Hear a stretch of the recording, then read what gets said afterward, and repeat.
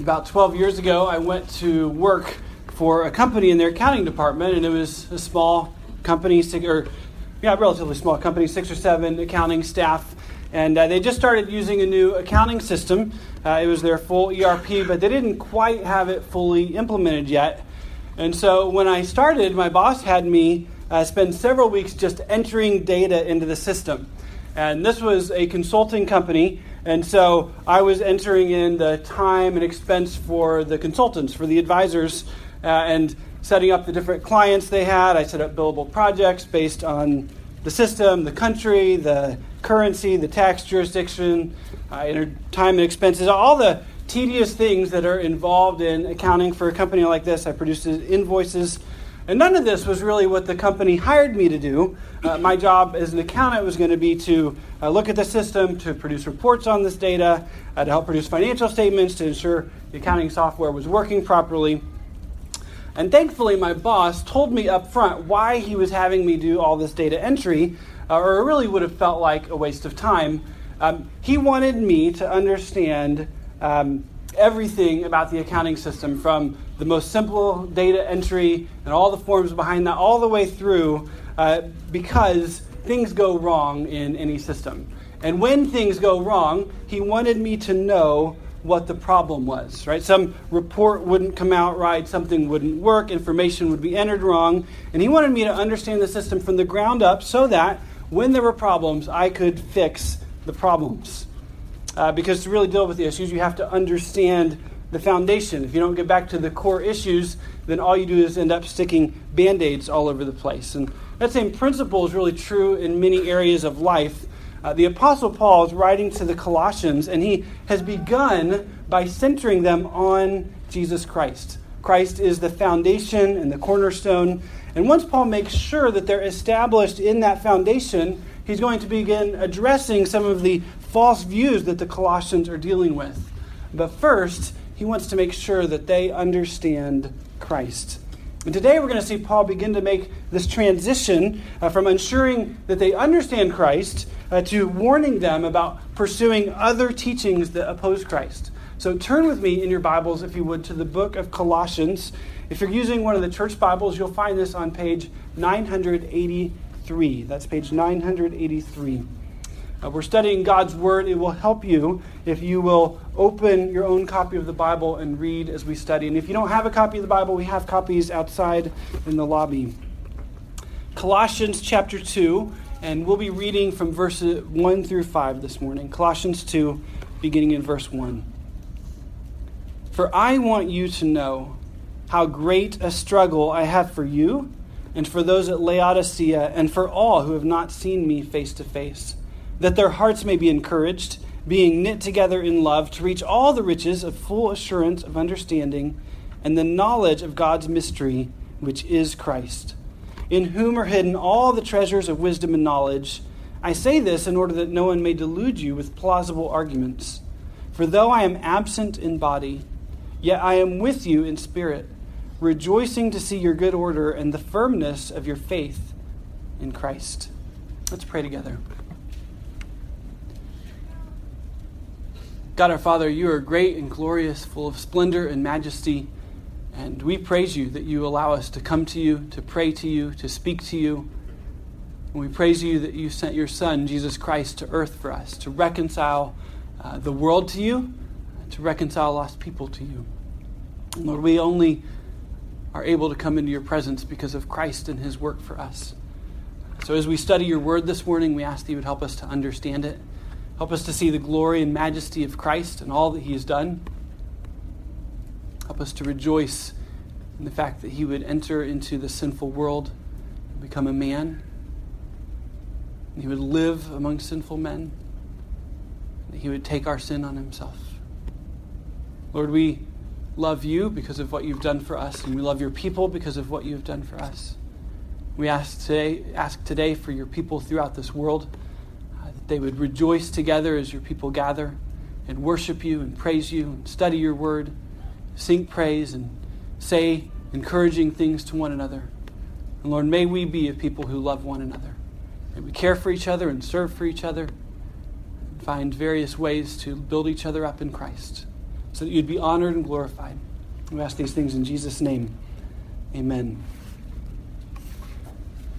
Well, as we've studied Colossians, we have seen how Paul has thanked God for these Colossian Christians. He's thanked God for their faith, for their hope in the gospel. He's expressed how he prays regularly for them and their knowledge of God and wisdom and understanding. And he wrote out this beautiful hymn of praise to Christ, the Lord of all things. And he reminded the Colossians of how they have been alienated from God, and yet Christ reconciled them to God. And then last week we saw how the Apostle Paul served and suffered for Christ, the one who brings to light the mystery of the gospel. And as Paul continues in today's verses, he focuses in on true knowledge and understanding of Christ. In fact, the riches of full assurance in knowing Christ is really the center of today's passage. So let's study it together. The first main point that we'll see, fully knowing Christ. Fully knowing Christ. Verse 1, "For I want you to know how great a struggle I have for you and for those at Laodicea and for all who have not seen me face to face." Now, Paul's introduction that I want you to know highlights he is about to say something important. Listen to me. You need to know this. What Paul wants them to know is this struggle that he has for them. Struggle connects us back with chapter 1, verse 29. There at the end of chapter 1, Paul was struggling with all the energy of Christ. Here he has a great struggle. And Paul's struggle is for the Colossians, for the Laodiceans, and for all who haven't personally seen Paul. Laodicea was about 12 miles from Colossae. It must have been started by someone other than Paul, since he says they've never seen him. And yet, Paul is deeply concerned for them. He struggles for them, he says. A good minister of God, a true shepherd, has the attitude of Christ towards God's people. He's concerned for them. He cares for them. The love of a shepherd transcends cultural boundaries. Paul loves these Colossians. They're a different region from them. He's never met them. He cares for the Laodiceans, who are also near the Colossians. He cares for all the people who've never seen him face to face. Throughout the Roman Empire, everywhere that the gospel has gone, Christians from all over the known world, he has a concern for all of them, regardless of who they are or where they're from. Now, obviously, an elder's primary responsibility is to the members of his own church. But beyond that, any true minister of God has a concern for Christians regardless of where they live and regardless of what church they go to. This is a good challenge for our elders to love and care not only for our people like this, but for people throughout the world. In fact, this is part of why Redeemer offers free counseling. You may not realize Marshall has had a huge impact on Christians throughout our city and state who will never enter the doors of our church. Sometimes even pastors and deacons of other churches. And that's because as a church we care about Christians, and Marshall, as one of our elders, just has a passion to help people become more like Christ. So Paul, he's concerned for all Christians who haven't seen him personally, probably because if they had seen him personally, he would have shared the things that he's about to share with the Colossians. In verse 2, he specifically mentions what his concerns are, that their hearts may be encouraged, being knit together in love. Now, in our day, we often connect the heart with emotions or empathy. In Scripture, the heart is really the core of a person, the center of our willing and our being. Jesus said, what comes from the mouth comes from the heart. Our heart determines how we think and act and live. And thus our heart is encouraged or discouraged based on how we respond to the world around us. And Paul wants their hearts to be encouraged. Paul's been sharing about the glory and the preeminence of Christ. He knows that this message will, in fact, bring encouragement and confidence. Really understanding the primacy of Christ will help us view ourselves and view the world in right relation to Christ. And so we will be encouraged when we understand how great Jesus Christ is. We'll be encouraged when we really understand what Christ has done for us, entering into his own creation, taking humanity into his own person, living in submission to the Father, dying in our place, reconciling us to God, drawing us from the kingdom of darkness and placing us in the kingdom of light. When we understand how Christ has taken away our shame and granted us adoption as sons and daughters of the King, everything else that happens in the world is given right perspective. We know we're forgiven people. And so we want to be people who forgive others. Rather than holding bitterness and resentment, we want to forgive.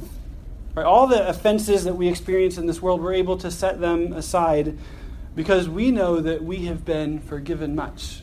And if we have been forgiven much, then we want to forgive much. We see how God freely gave grace to us at great cost to himself. Right? Grace is free to us, but it was costly to God. And so we want to give grace to others, even if it is costly to us. Your husband or your wife sins against you and you give them grace. Your parent is very unreasonable and you give them grace. Or your children keep doing the same thing over and over again and you give them grace. Or your coworker isn't doing their job well and you keep having to pick up the slack for them and you give them grace. Because of what Christ has done for us, we understand we are forgiven people. All of our sins set aside. So Paul wants to encourage their hearts. Paul also wants the Colossians to be bonded together in love, knit together in love. Recognizing what Christ has done for us causes us to love one another. We love each other because we're all part of the same family. Love is not just an emotion, but is affection that works for a person's good. And so love is affection that works for a person's good. Affection means caring. Love requires positive action, working for the good of others. And love must have the good of this other person in mind. So putting these all together, love is affection that works for another person's good. And if we're going to love our brothers and sisters in Christ, we have to really care about them such that we do work for their good. Now, to an extent, we could say that love for one another simply is a reality for Christians that will be true of Christians. Jesus said his disciples would be known by their love for one another. The Apostle John taught that if you don't love your brother in Christ, you're still living in darkness. So in one sense, we could just say, if you're a Christian, you will love God's people. But while love may be generally true of us, we don't always demonstrate that kind of love in our lives. Right? Sometimes I really love myself a lot more than I love you.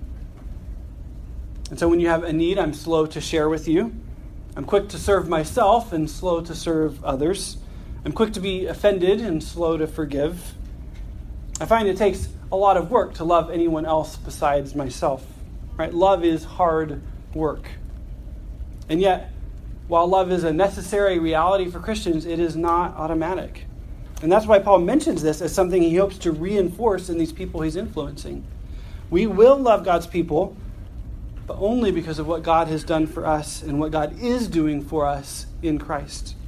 Which is why Paul is pointing them straight to Christ.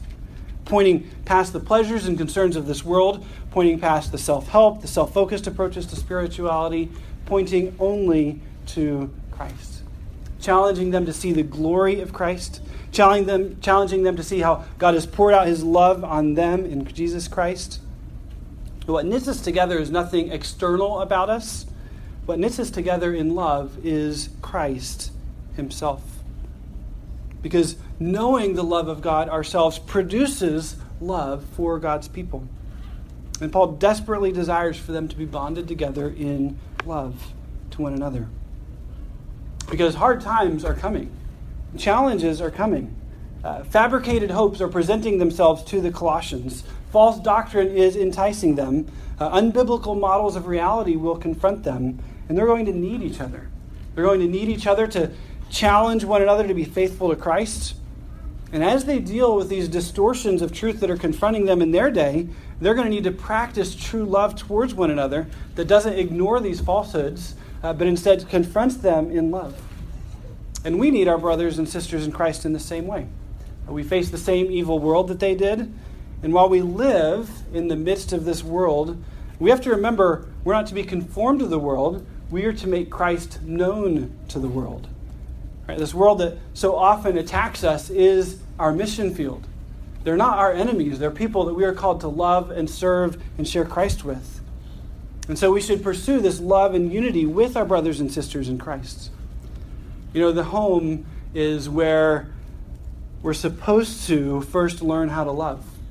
And yet, I'm sure we have people here who had homes where they never saw what love of a family actually looks like. But the reality is that the love of God's family transcends. It's even greater than the love of the human family. It transcends natural connections. Paul's burden is that they will have this kind of encouragement and love. Because while love is natural for Christians, it is not a default. This kind of love and commitment doesn't just happen. It requires work and commitment. It requires the hard discipline of love. This kind of unifying love is what we desire to have at Redeemer. I think we do have this sort of heart attitude in our church. Visitors to the church actually comment on that. But that doesn't mean we can't do better.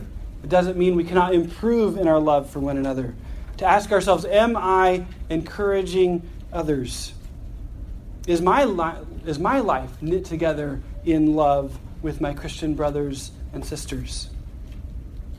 Moving on, to reach all the riches of full assurance of understanding and the knowledge of God's mystery, which is Christ.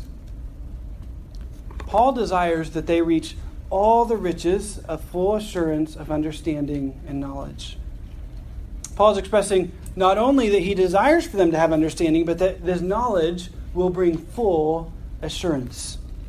If they really grasp the truth about Christ, it will give them full assurance. And here's the reason. Christ has accomplished redemption. He lived the perfect life. He died in our place. His sacrifice is completely sufficient to cover all our sin. The work is finished. So to know and understand the work of Christ is to give full assurance. If you have set your faith in Christ, you have full assurance of all that God has given you in Christ. Full assurance of right standing with God. Full assurance of where your eternity will be spent. You know, in most religions, you can never be sure. Because in most religions, it's based on your work. And many religions have a savior of some kind, but they still fundamentally require you to work. It always comes back to how you live your life. So you can never really be sure because your life can never really be perfect. And so if you do wrong, you can lose your position. Now, the Roman Catholic Church does teach you have to believe in Jesus, but you also have to participate in God's grace. You have to do good works, pray the rosary, and these other things, and you'll be saved. Islam commands that you have to believe in Allah as He's revealed in the Quran, which is not the God of the Bible. You have to obey His commands, and at the judgment, your good works and bad works will be weighed out on the scale. And if your good works outweigh your bad, then Allah might let you into paradise. Jehovah's Witnesses believe in Jesus, not actually the Jesus of the Bible, but a Jesus of their own invention, and obey the rules, and you will be saved. You know, Hinduism teaches karma. Good or evil of your actions determine your life and determine your incarnation and reincarnation until finally you overcome all your karma and eventually you reach nirvana. Again, it comes back to your works. Buddhism teaches you believe certain things and you live a moral life and you'll have peace. In every false belief system, it comes back to your works. And so you can never have full assurance because it always comes back to you and how perfect you are today. This is why really understanding Christ gives full assurance. Because you're no longer looking to yourself for redemption. Jesus accomplished redemption fully, completely, for all time.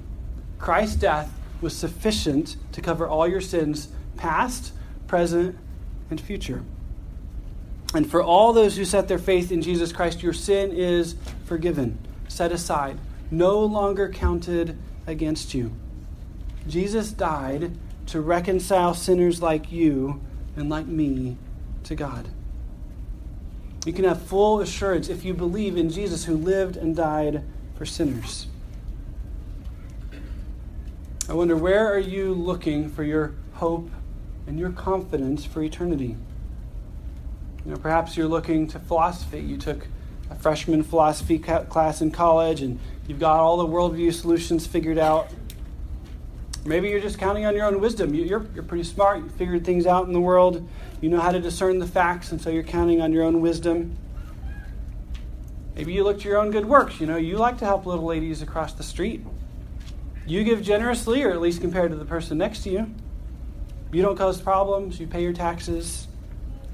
Whatever you do, you could do more. Or you could do better. And whatever you don't do, someone else is not doing better than you. You can't be good enough. Because you can't match God's standard. Because God's standard is perfect righteousness. And none of us are perfectly righteous. We have to look to Christ and Christ alone. We can't improve on his work. We cannot add to his work. Anything we add would simply be our own pride, our own false confidence, showing that we don't even understand what Christ did. You can't add anything to perfection. You can't add your own works to God's grace. Back in chapter 1 of Colossians, verse 9 and 10, Paul had prayed that they would have wisdom and knowledge. All we need to see is that truth is important. Knowledge is important. Understanding reality is essential. Christians don't live with our heads in the sand, pretending there's no evil in the world. Christians don't ignore truth. Christianity is the absolute commitment to absolute truth. We don't follow Jesus Christ in spite of reality. We follow Jesus Christ because he is the center of reality, and a person can only understand truth rightly through Jesus Christ. And that brings us to this point Paul's been driving towards. He's concerned for all those Christians he hasn't met, that they would be encouraged in love, middle of verse 2, to reach all the riches of full assurance of understanding and the knowledge of God's mystery, which is Christ, in whom are hidden all the treasures of wisdom and knowledge. He wants them to know God's mystery, which is Christ. Now, last week he referred to this mystery as Christ in you. Here he shortens the mystery to just Christ. He's gone from the very specific reality of Christ's unique connection to his people to the broader reality of Christ himself. All the glory of Christ himself, fulfilling God's eternal purpose and promises, dying for his people, reconciling the world to God, reconciling us as his people to God. Christ is the mystery, hidden in ages past, but now revealed. And Paul is God's ambassador to reveal Christ to the world. Paul is God's emissary to proclaim the glory of Christ. We have this very concise summary of Christ, the one who gives assurance, the one who grants understanding and knowledge, the one who reveals God's mystery and who is God's mystery, Christ, the glory of God himself. Christ, in whom are hidden all the treasures of wisdom and knowledge. Douglas Moo writes, "This is the Christological high point of the letter, which expresses beautifully and compactly the cutting-edge Christological point. Christ is the one in whom is to be found all that one needs in order to understand spiritual reality and to lead a life pleasing to God." Christ is the one in whom is found all that one needs in order to understand spiritual reality and to lead a life pleasing to God. All the treasures of wisdom and knowledge is a very comprehensive statement. Knowledge and wisdom represent the Old Testament concepts of knowing the truth of God and knowing how to apply that truth to life. We actually, with the kids, studied Proverbs in Sunday school this morning, where we see God's wisdom revealed. Knowledge addresses the intellect, the mind, knowing. Wisdom is practical knowledge. Moo writes, the ability to understand reality from God's perspective and to act on that understanding. And so Old Testament wisdom literature refers to wisdom and knowledge as treasures, and Paul's picking up on that Old Testament language. The treasure being hidden might refer to the mystery of Christ that was unknown in ages past and is now revealed. Or it may just be simply referring to the fact that the way you preserve treasure is by hiding it. Right? Treasure is just deposited and stored up for us in Christ. Either way, the treasure is wrapped up in the glory of Christ. Those who obtain this treasure find life. Those who grasp this treasure are able to truly understand the world we live in. Now, you may be thinking, I know some Christians who are not particularly wise or knowledgeable.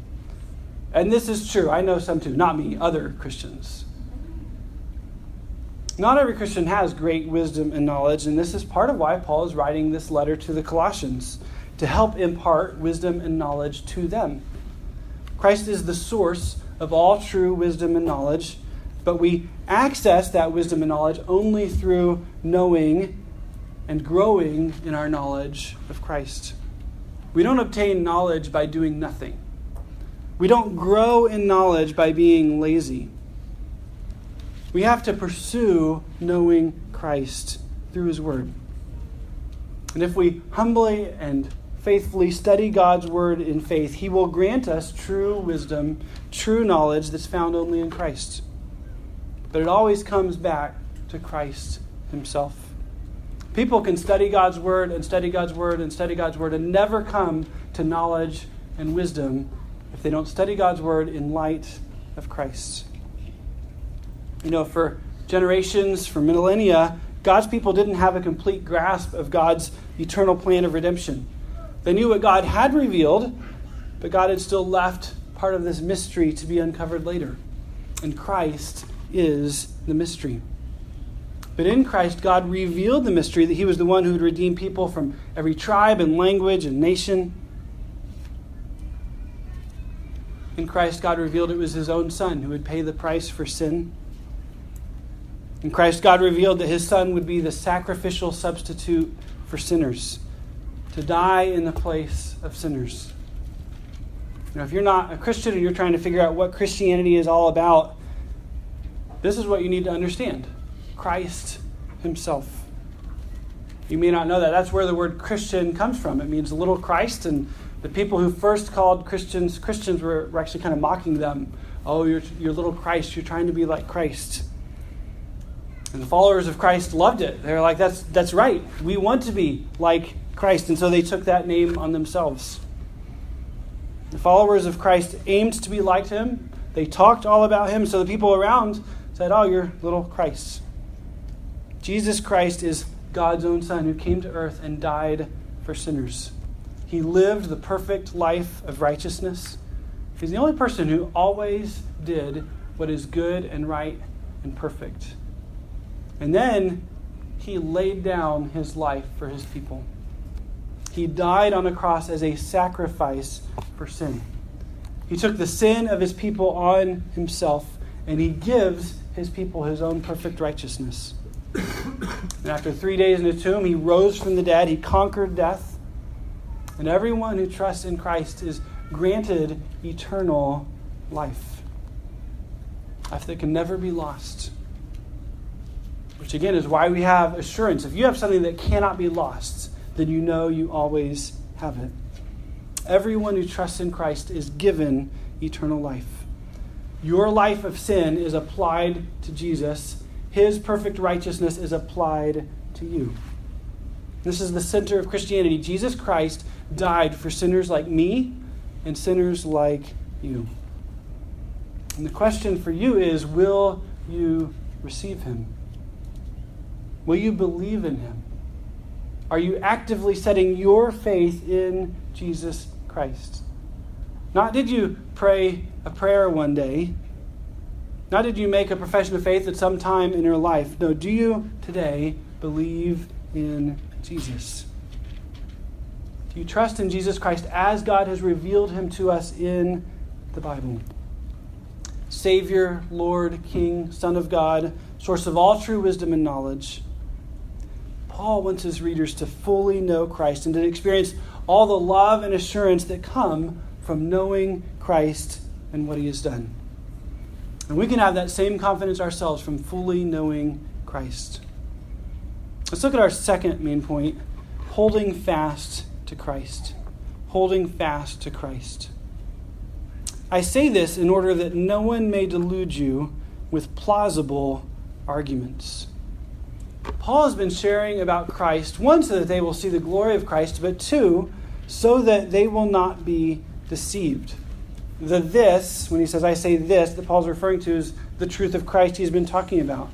And he teaches them these things about Christ to protect them from what he calls plausible arguments. Now, plausible arguments translates an interesting word.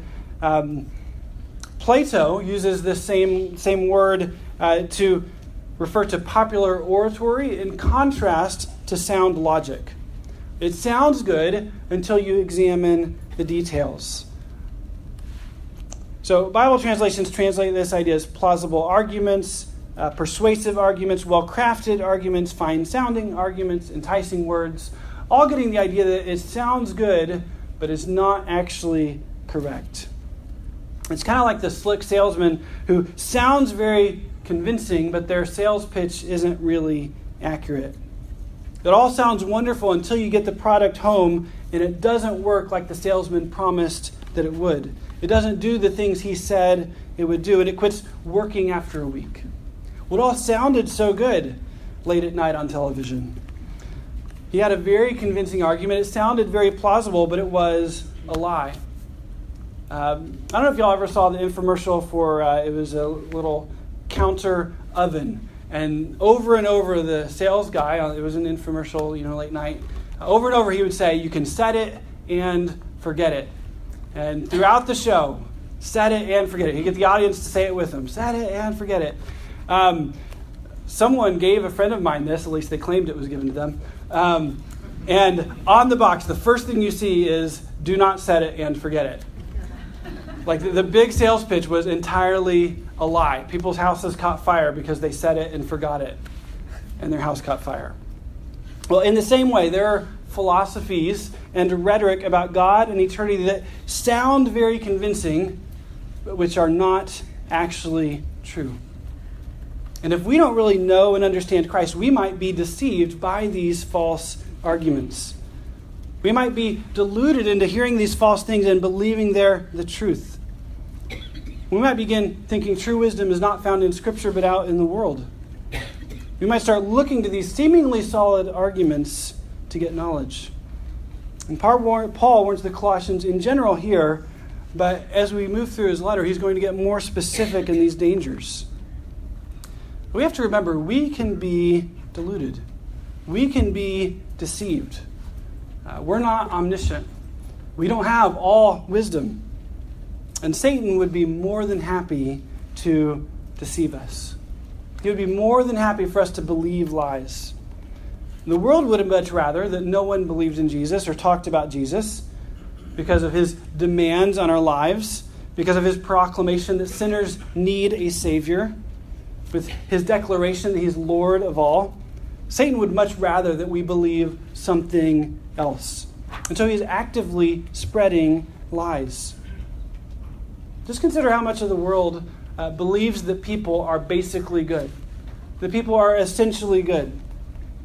How many people think God will accept them exactly as they are, and maybe even that he must accept them exactly as they are? And consider all the ways that even as a Christian, you have believed things that were not true. Things you believed because someone taught them to you, or you just worked it out in your head. And then you open the pages of Scripture and you realize that you were wrong. Thoughts and ideas you had, logical arguments you had made, practical wisdom that turned out not to be as wise as you thought. We were convinced that we knew. And then we studied the Bible and we realized we were 100% wrong. We can all be deluded by plausible sounding arguments, which is why we so desperately need to know Christ. We need to be deeply connected to him through his word, because true wisdom and knowledge are found in Christ. When we really know Christ in fullness, all the holes in these plausible arguments become much more obvious. All the errors that seemed so convincing come to light. This is the first time Paul warns the Colossians about the possibility of false teaching. He's established this firm foundation of the truth of Christ, and only then does he begin to share with them about what is false. Because when we really see, when we really grasp, when we really understand Christ, all false teachings pale in comparison to the glory of Christ. Who Christ is, what Christ has accomplished, what Christ demands of us. David Garland writes, a greater grasp of God's saving purposes in and through Christ will enable Paul's readers better to fend off false teaching If they are firmly rooted in understanding the rich mystery of their faith, the Colossians cannot be deceived or deluded by arguments, no matter how persuasive or plausible. Understanding Christ helps us protect us from false teaching. Verse 5, "For though I am absent in body, yet I am with you in spirit." And Paul's job is to minister to the entire church anywhere it exists. So although he isn't present with them in body, in spirit, he is present. It's similar to the idea of someone sending you off and saying, "I'm behind you 100%," and you know that they really mean it. However, Paul rarely, if ever, uses spirit without some reference to the Holy Spirit. Douglas Moo writes, "His presence with the Colossians then is not a simple, 'you'll be in my thoughts and prayers,' but involves a profound corporate sense of identity based on and mediated by the Spirit of God. It is on the basis of this union, effected in and by Christ and mediated by the Spirit, that Paul can address the Colossian Christians." Paul doesn't let his distance keep him from ministering to the Colossians. He's going to exalt Christ any way he can, whether present with them or absent from them. In much the same way, our own ministry should extend beyond where we are, especially in our connected world where you can speak to someone anywhere around the world at a moment's notice. All right, in less than 5 minutes, you could have a connection with people you haven't seen in 30 years. We just have to have the perspective that we can be God's instruments for his kingdom wherever he's placed us. Middle of verse 5, "Rejoicing to see your good order and the firmness of your faith in Christ." So Paul's giving them a real warning of theological danger he sees for the Colossians, and yet he still praises them for their current faith. This is consistent with what he said back in chapter 1, verses 4 through 6. "Since we heard of your faith in Christ Jesus and the love that you have for all the saints, because of the hope laid up for you in heaven, of this you have heard before in the word of the truth, the gospel, which has come to you, as indeed the whole world is bearing fruit and increasing, as it also does among you, since the day you heard it and understood the grace of God in truth." So Paul really does rejoice in the firmness of their faith, the solid foundation that they have, and it is because of their foundation that he's challenging them to stay faithful. Paul is glad for where they are today, but he wants to ensure that they stand firm. Douglas Moo again, "The Colossian Christians have started well, and they are continuing well. It is the future for which Paul is concerned." Another scholar writes, "The epistle is not a vaccination against heresy. It is a vaccination against heresy, not an antibiotic for those already afflicted." So they are living faithfully. They are walking in the faith, and Paul is ensuring they continue to do so. It's important. It is essential for us to have a firm foundation in the gospel of Jesus Christ. But even people who understand the gospel can slowly turn away from it. If we become convinced by good-sounding arguments, we can slowly turn away from the truth of the gospel. We tell ourselves that sounds good. We're willing to bend a little bit, but a distortion of the gospel always kills in the end. Maybe you've known people who at one time seemed to really believe the gospel, but they started trying to accommodate the teachings of a cult. Maybe they had a friend in the cult and they were trying to accommodate them. Maybe they wanted to be really open and gracious, and they started giving credence to these false teachings. And over time, they actually ended up abandoning the truth and joining the cult. As they accommodated that false gospel in their heart, they came to believe it, and they came to reject the truth. It is good and right to acknowledge that there are other Christians in other churches that don't look exactly like our own church. It's important for us to realize that apart from our secondary differences, we have much in common with true churches, Christians in very different denominations, very different ministries than our own. But there's a difference between Christians in different ministries that have secondary differences than us and people who believe a false gospel. We can almost always fellowship in some way with churches and ministries that teach the same gospel, but we must never validate people who teach a false gospel. We must stand firm on the gospel and never waver on it. Christ has paid the price in full, and there is nothing we can add to his work. These verses that we've looked at, they wrap up the opening section of the letter, focusing on the glory of Christ, and they begin to prepare us for what Paul is bringing up next as he begins to address false hopes, false promises that we see from the world. Our primary task is to fully know Christ. We must search the Scriptures and study the Scriptures to really understand Christ in all his glory. And the more we know Christ, the more grounded and established we will be. We'll be able to confront the false teachings, the false gospels and ideologies that come to us. We'll have joy and confidence in our knowledge of Christ. So as we walk in the world this week, let us seek to know Christ and to make him known. Let's pray together. Jesus Christ, we praise you for your glory and majesty, that you are preeminent in all things, and that you came to earth to redeem your people. You came to earth to reconcile the world to God. And we praise you that you would do this for us, that you would die in our place. And may we truly understand your greatness and glory. May we truly understand how you have accomplished salvation for your people, so that we would rest in you and never in ourselves. In Jesus' name we pray.